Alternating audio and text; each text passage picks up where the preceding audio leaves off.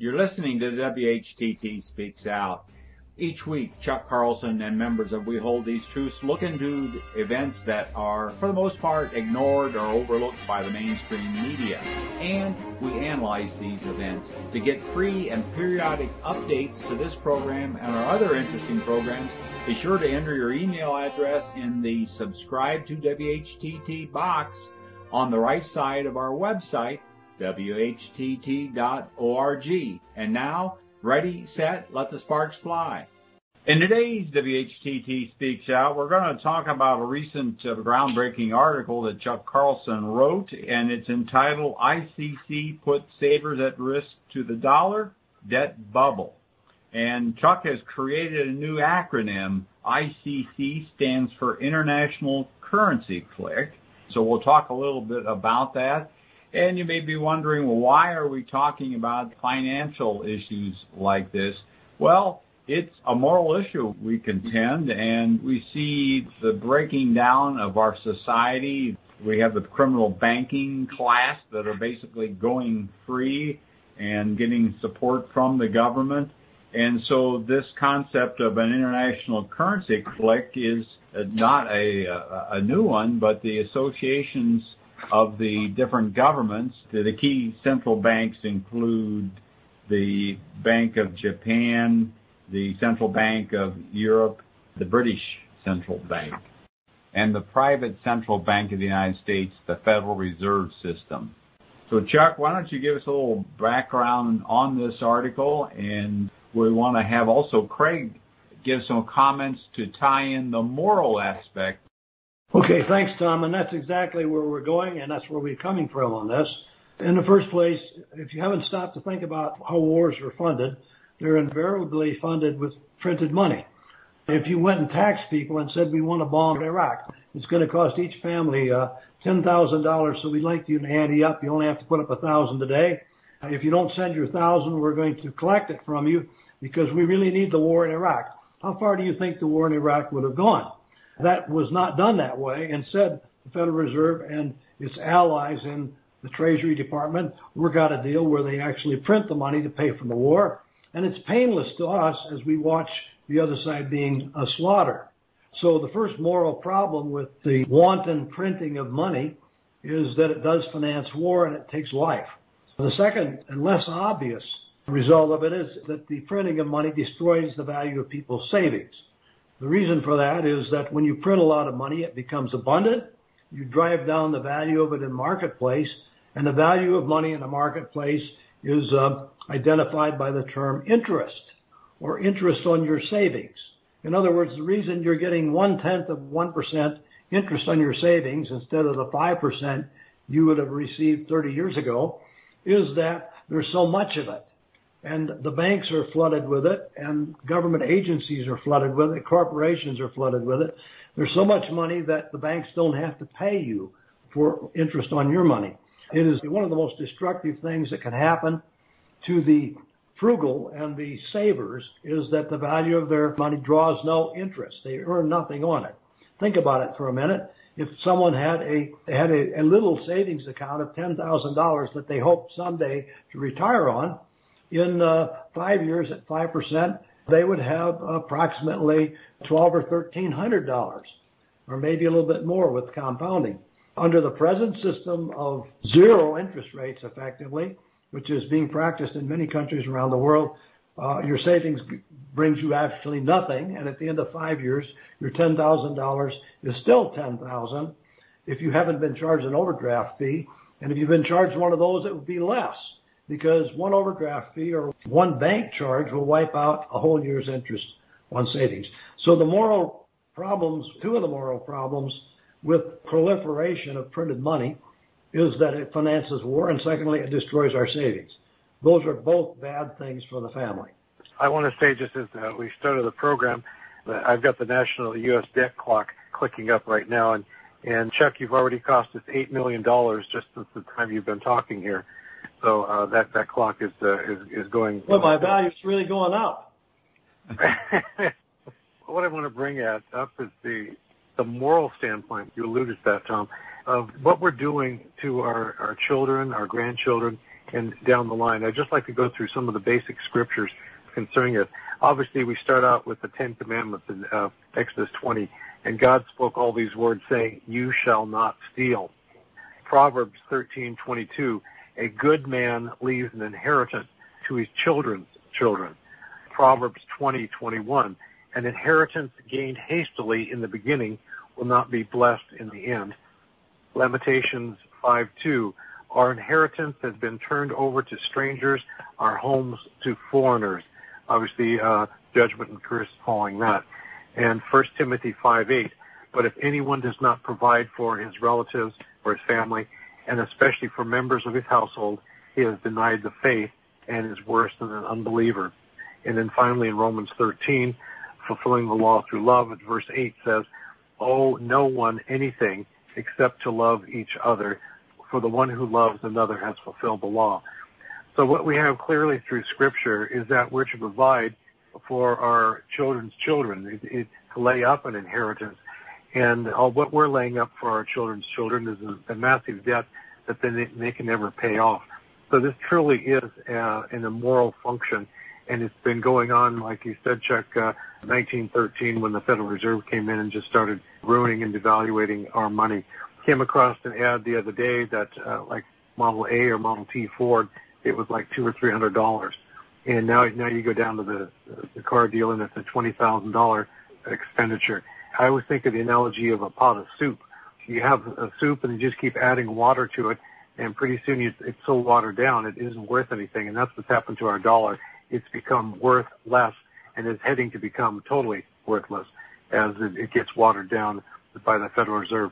And there's nobody on the horizon that's standing up to this. Last person we saw, I think, was Ron Paul, who was touting a banner of auditing the Fed. But no one is saying that now. And until we see the monetary policy turn around in this country, I don't think we can see a moral turnaround.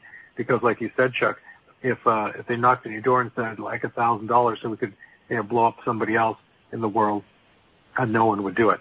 But anyway, that's just some scripture background and just showing that it is immoral to go into debt like this for our families down the road. Chuck, you might explain to people about this international currency click concept and how it works.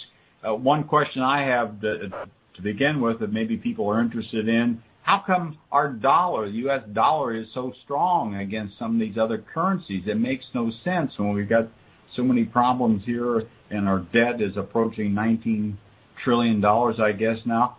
And so it doesn't make any sense. Well, Tom, the answer to that is pretty simple. We're all massively deceived. And one of the things that causes business people who watch the dollar and international markets to think everything is okay is that the dollar does seem to be relatively strong. It's gone up, for instance, against the Canadian dollar recently. That's because Canada's got a lot of economic troubles right now with their oil industry, for one thing. But the reason that the dollar remains pretty strong, it doesn't go up or down much, is that it's measured against these other currencies. And the international currency click, as I've called it, it's been called many things by other people.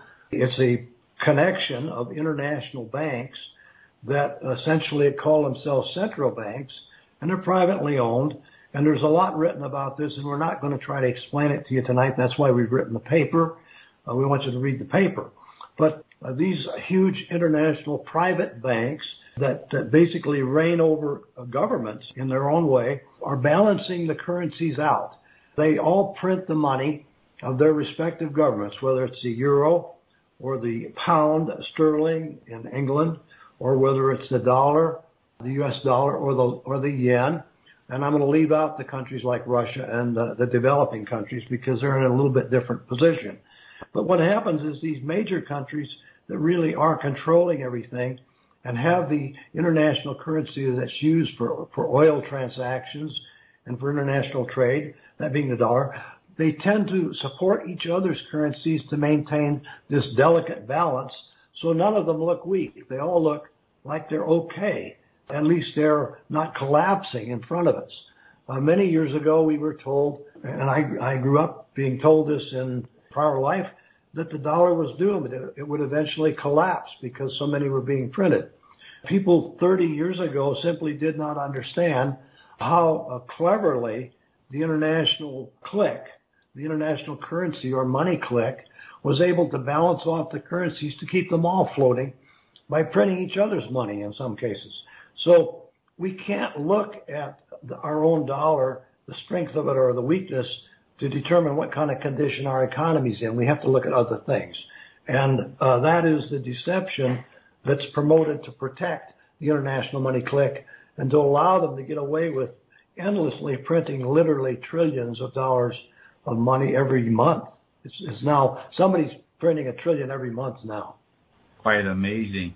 And we'll mention here, ladies and gentlemen, if you're interested and have not read, want to find out about these private banking cartels, the Federal Reserve in particular, the definitive work on this is a book entitled The Secrets of the Federal Reserve by Eustace Mullins. And it's very, very well documented. It is a private banking cartel. We received a comment. We can't verify this to Chuck's article here. He says, quote, Roth, I assume that may be Rothschild of London, owns 57% of the U.S. regional banks that make the Fed. That means the Federal Reserve System. They have since 1913, and none has been sold since. Sales must be reported, and none have been ever sold. Thus, Rothschild of London essentially controls the U.S. money system. Okay, we don't know this writer, and we don't know whether he's accurate or not about his percentages, but he is basically correct in that there is an international money clique, and at one time the Rothschild family was probably one of the starters of that and was thought to have been very early in the central banking game, starting out in Germany, and then leaving Germany pretty much and concentrating on England as being their basis of building central banking around the world. But we don't get involved in trying to determine who the names of the parties are, and that's why we invented our own term. ICC, or International Currency Clique, is our own word. So we know what it means to us, and we try to stick with things that we can sort of define ourselves. There is one other thing about low interest rates, which of course is the way that our economy is being pumped up, is by printing money, therefore making the interest rates very low. There was an interesting article today in a publication that I get all the time, and sometimes quite accurate and usually very interesting. And they pointed out something that's rarely talked about. And what they said is that low interest rates enable bad companies to continue for a long time, and thus causing disruption of economies. And they point out very accurately, in this particular case, that the collapse of the petroleum industry in recent months, the huge drop, which has resulted in a lot of unemployment in the petroleum industry, largely resulted from super low interest rates. Those interest rates allowed companies to borrow money cheaply when oil was $100 a barrel to produce, as the story tells us, oil that was only profitable at $80 or $90 or $100 a barrel. And so when the price of oil dropped to $40 a barrel, which is currently 40 or 45, dozens of these companies actually went out of business, throwing employees into the street. And the worst of it, of course, is that John Q. Public was lured into investing in these bad securities because of the low interest rates and the fact that he couldn't get any return at the bank. And so his mutual fund would go and invest in these fly-by-night new oil companies that were taking this enormous risk that no one knew they seemed to know they were taking. And as this story very accurately pointed out, in the end, you have a big collapse and a disaster for investors. And I happen to know a young oil guy who was very talented, and he became a small businessman. And the last I heard about him is he had invested his life savings in a marginal oil situation like this, resulting from the fact that he was able to borrow most of the money. So the proliferation of easy money is not always healthy. It may sound good. It results in distortions. And this interesting story tells about it. Chuck, what about, you're talking about zero interest, and now they've got negative interest rates, which even seems like complete insanity. So in other words, you would be paying the bank to hold your money. That's true. And we really do have that, because I looked at a savings account recently that paid 0.1%, and in this case, that turned out to be $68 a year on a $60,000 savings plan. Well, $68 a year is like 0.1%. So it's very pathetic returns people are getting on their savings. People are being destroyed because frugalness is not rewarded. And then, of course, thrown into the mix are the bonds that are being issued, and you've covered this in other articles, and we don't really need to go into it in depth, but they're all kind of interconnected together.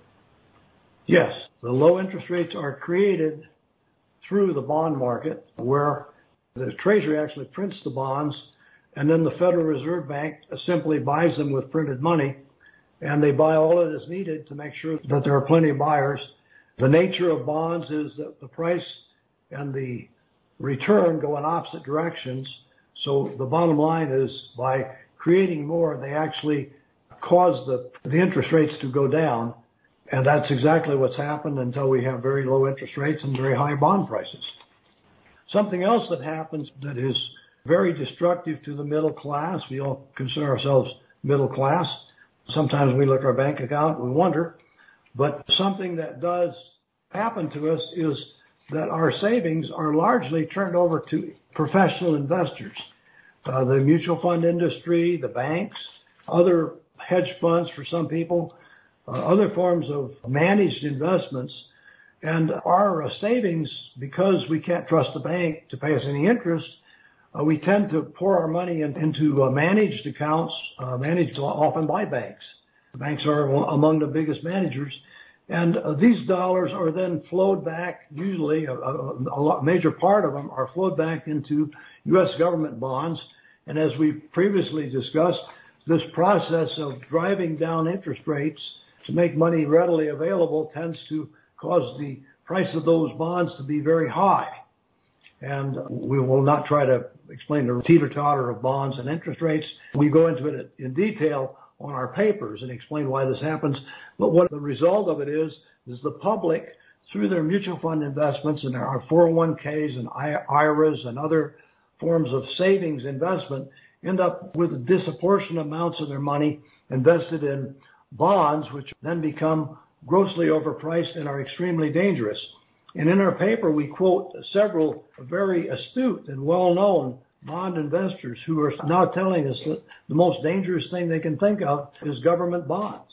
One writer, a very prominent bond expert, who we've known about for years, points out that weekly and daily fluctuations can literally wipe out all of the interest paid on a government bond in one day or 1 week, easily.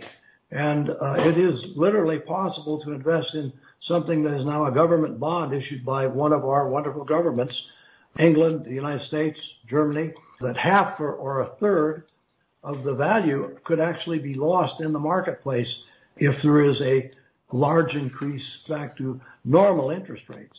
So investors or non-investors who are just trying to defend themselves from the zero interest rates they get at their bank are now jeopardized by having their savings put in harm's way, put into things that have always been seemed safe, but actually could lose 25 to 30 or 40% of their value in some cases. This is the nature of the overvalued bond markets that we see now in the world bond markets. We've decided to speak out a little bit on this because it's something we know about. We feel a pinch ourselves. We're all in the same boat. We all look at our bank account, if we have one, and wonder why we're not paid any interest. We all wonder, what should I do with my money if I have any? What is safe? Are the institutions themselves safe? Are the banks safe with this going on? The government insurance seems to offer some protection as long as it's there, so to some degree. So we've decided to speak out a little bit more about this as this crisis looms more ominous to us, and as we see other people who we think are pretty astute pointing out that the very most safe investments that people have always thought were traditionally dependable like the United States government or Treasury bonds could actually be a disastrous investment if you consider losing a third of your money disastrous. I consider any loss in an instrument that you buy because you think it's totally safe to be a disaster. You should be able to find things to put your money into that do assure you that you will at least get your money back. Well, Chuck, let's talk a little about some of these alternatives. Of course, there's hard assets like gold and silver, but the rise of vehicles like Bitcoin, you might talk about some of those kinds of alternative investment strategies. Well, gold is an alternative investment because it doesn't pay interest. So right up front, you know you're not going to get back an interest rate return. But through the ages, people have bought it because it has a way of holding its value, though gold fluctuates, and it fluctuates a good bit. There is no country on the face of the earth that I know of at this time, correct me if I'm wrong, that has issued a currency that is backed by gold. But at one time, the U.S. dollar was backed by gold, the pound sterling was backed by gold, the German mark was backed by gold. The French franc was backed by gold. At one time, the Swiss franc was backed by gold. None of those are anymore, so you can't exchange them for gold. And one by one, these countries have inflated themselves out of their position where they can no longer even consider offering to give you something firm for your dollar. This is why the dollars are so dangerous. Now, there's no country that has come up with a gold-backed currency, though countries have talked about it. There have been organizations of countries, lesser countries, not third world countries, but developing countries like Brazil and Russia that have talked about issuing gold-backed currencies. But the pressure on them coming from the big guys is too great, and it's just not happening.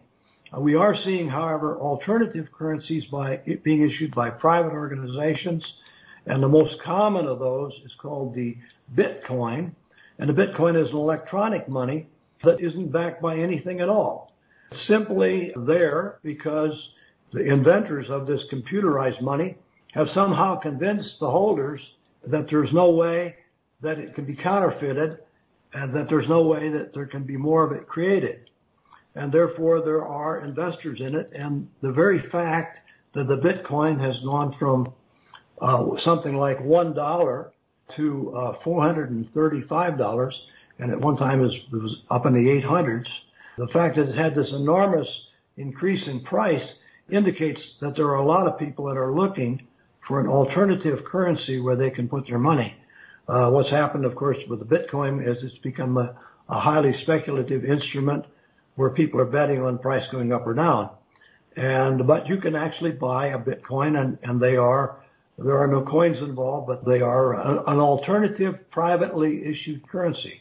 I'd like to point out that none of us are old enough to remember this, but in the pre-1920s, actually going back in the gold rush days of the 1880s, there were many privately issued currencies that were simply issued by a local bank.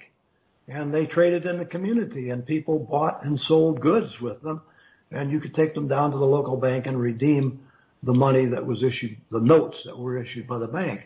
Later on, the Federal Reserve made it illegal for any state bank or private bank to issue any notes. In other words, they created a monopoly for themselves. And that's another story. And I think Tom mentioned Eustace Mullins' books, and he covers these things rather nicely in his history of money. But there is a movement today toward various kinds of money, and a couple of them seem to be gold-backed, and we're not going to talk about any certain issues today, but we will be letting you know. As we learn, we will share it with you because we think it's important. There's a lot about money in the Bible. In the days of Jesus, the money that was circulated was Roman, most of it. The Roman government corrupted their own money, and they did it because they spent so much money fighting wars that they had to actually corrupt their own money in order to finance their own wars. They weren't able to bring enough booty home to pay the cost of the wars. In other words, they ran deficits on their wars, and they ended up destroying their own money in the process. There's a lot of history to this biblically, and also a lot of it in the history of the Roman government, which is a great example to look back upon. And if you want to look at something more current, the British government, of course, destroyed their money by a whole series of wars, one in South Africa, one in Sudan, one in India. And they ended up destroying their money and having to go off the gold standard in the 1920s. People might wonder why we're talking about finances with We Hold These Truths, which we seem to take a pretty strong stand against Christian Zionism, but it's because the monetary policy of our nation that allows these wars to continue. We mentioned that earlier, and the idea is that this money is accessible to the people, these warmongers, that they could just print it and keep these endless wars going. And that's why we stand firmly against this monetary policy, and we stand firmly for peace, because without excess funds, there wouldn't be the wars that cause the problem. Well said, Craig. Thank you.